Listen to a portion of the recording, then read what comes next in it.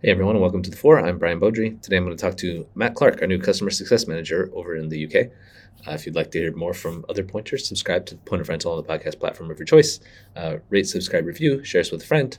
And if you have any suggestions, email me at marketing@pointofrental.com. Thanks for listening. Let's get to it.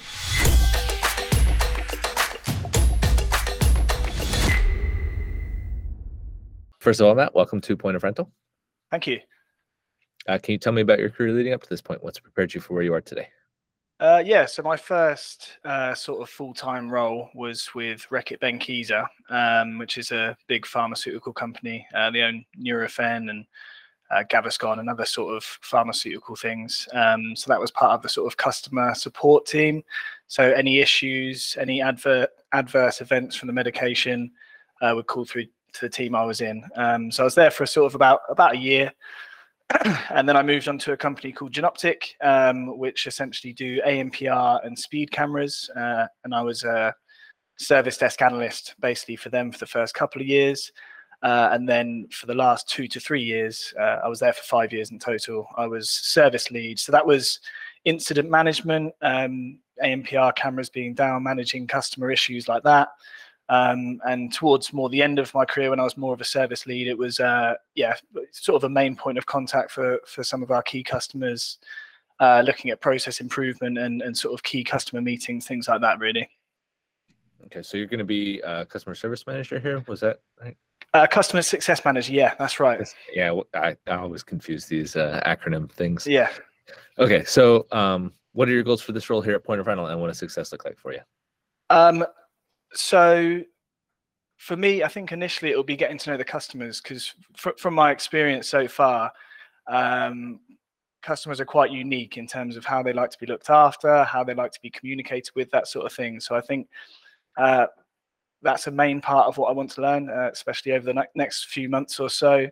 Getting to know how to deal with each one uniquely, basically, and learning the sort of internal processes as well, because I think, with each company, things work slightly different. So to get an idea of, who the points of escalation, what should go to which department, who should I speak to for this and that. I think, over the next sort of 3 months, it's those two main parts that I'd like to get my head around. And with that, to basically create value, I suppose, is being that point of contact with the customer and being that liaison within other departments to create value for the customer. Makes sense. Sounds good. Yeah, it's always good to learn the lay of the land once you get to a place. Yeah, definitely. So, what gets you excited about what you do? You've been serving customers of various kinds for a while now. Why do you like it?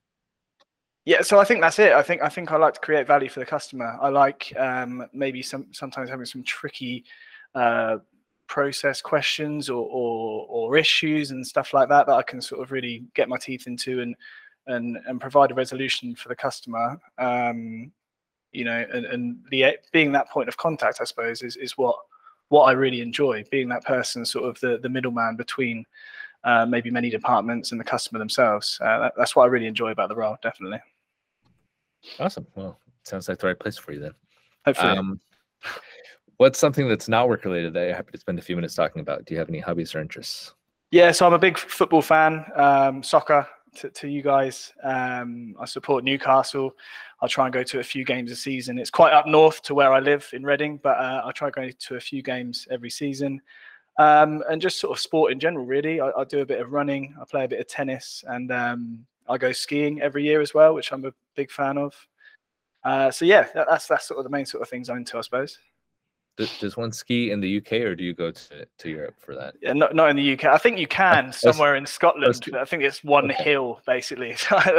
So yeah, Europe, basically, yeah. But you can get to quite a lot of places within about an hour and a half flight, so it's quite good, yeah. Nice. All right. Well, welcome again to Point of Rental, and I look forward to working with you. Brilliant. Thank you, Brian.